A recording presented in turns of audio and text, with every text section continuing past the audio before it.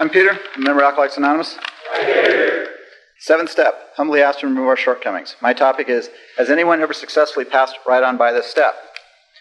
I would assume yes, just like many that have gotten sober and have stated they have never worked the steps. But why? You may not eat breakfast or lunch, then wonder why in the late afternoon you feel weak, lightheaded, fatigued. I can only share my experience. I do not know what it is like to be in long-term sobriety and do not have worked the steps. The first time I did my first fourth step, and I had my list of it affects my, the book uses the examples of personal relationships, security, self-esteem, sex relations. Are these character defects? For myself, what I have found is the underlying emotions such as anger, fear, pride, and ego lead me to draw conclusions or process information and respond in maybe not the best way or the most socially acceptable way. I call my shortcomings or character defects not the emotion, but the underlying processing I'm doing based upon my own life experiences. This to me is the hard part about character defects. At one time, they most likely, in my mind, served a useful purpose. I can look back and have, with the help of professional counseling, seen that most of my mental makeup was from a real sense of personal fear for my safety, which I turned into anger or rage as a defense. The part that I'm really seeing in long-term sobriety from how I first saw these defects when I was new is how intertwined they are in my mind. They are almost my core values. I often ask myself, haven't I felt this way before? Except it isn't the exact same feeling.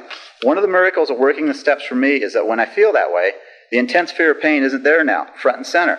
So I can actually just feel something and learn that, hey, this isn't going to kill me, and it isn't real, the fear of pain. This is one of the true gifts of sobriety, from working the steps as I see it.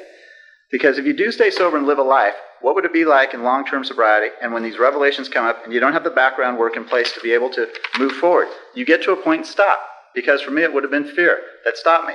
This is why, to ask, has anyone ever successfully passed on right by this step?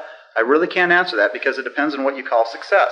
Getting sober is great. Staying sober is the trick. And as a clergyman said about the sixth and seventh step, this is the step that separates the men from the boys. The sixth and seventh are very important to me.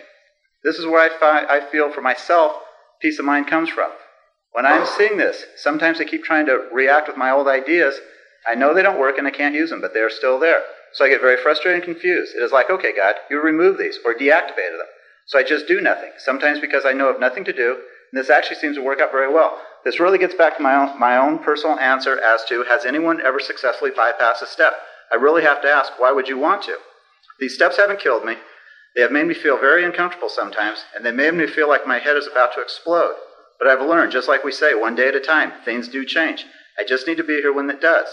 The one fact I feel is true. I do not get the benefit of working a step until I have done the work. The other thing is, it is almost overwhelming, the level of fear I have felt about events imagined or real. Then once the event passes, being on the backside, it is like what happened. And like the book says, when we draw near to him, he discloses himself to us.